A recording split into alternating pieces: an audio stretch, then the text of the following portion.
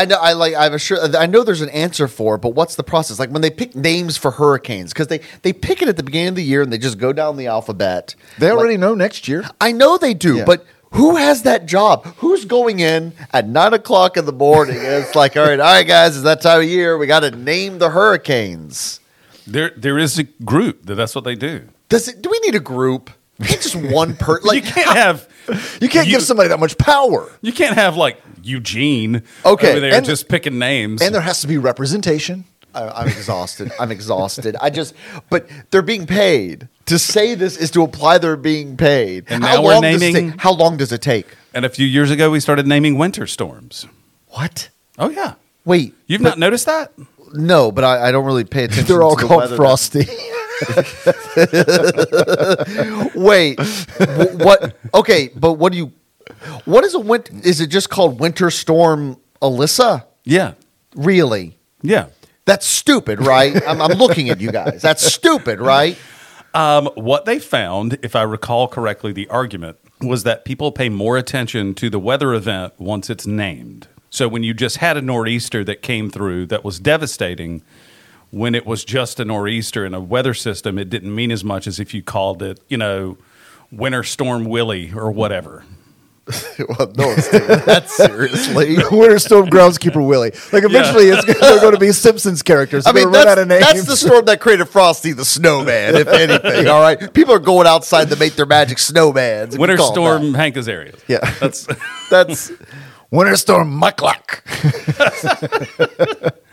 Well, then why don't they give them malicious names? They'll be like, I better stay away from that. Winter Storm Razor Teeth. I'm not going out in that. Pinhead. Freddy Krueger. I don't know. Not only that, we're not talking about just a committee for Atlantic storms. You got to name Pacific storms also. Wait. So the hurricane list of A to Z names does not apply to both oceans? No, because those are cyclones. Oh, they're cyclones. I know this has to happen. You seem so dejected. Everybody got really excited about El Nino. But it's always just El Nino, isn't it? Isn't it always just El Nino? It's just El Nino. La Nina. La Nina. 4 years? When does it happen? No, La Nina also occurs. What? La Nina. Is that El Nino's aunt? What is that? No, it's the little girl. Yes. What? Guys, I'm tired.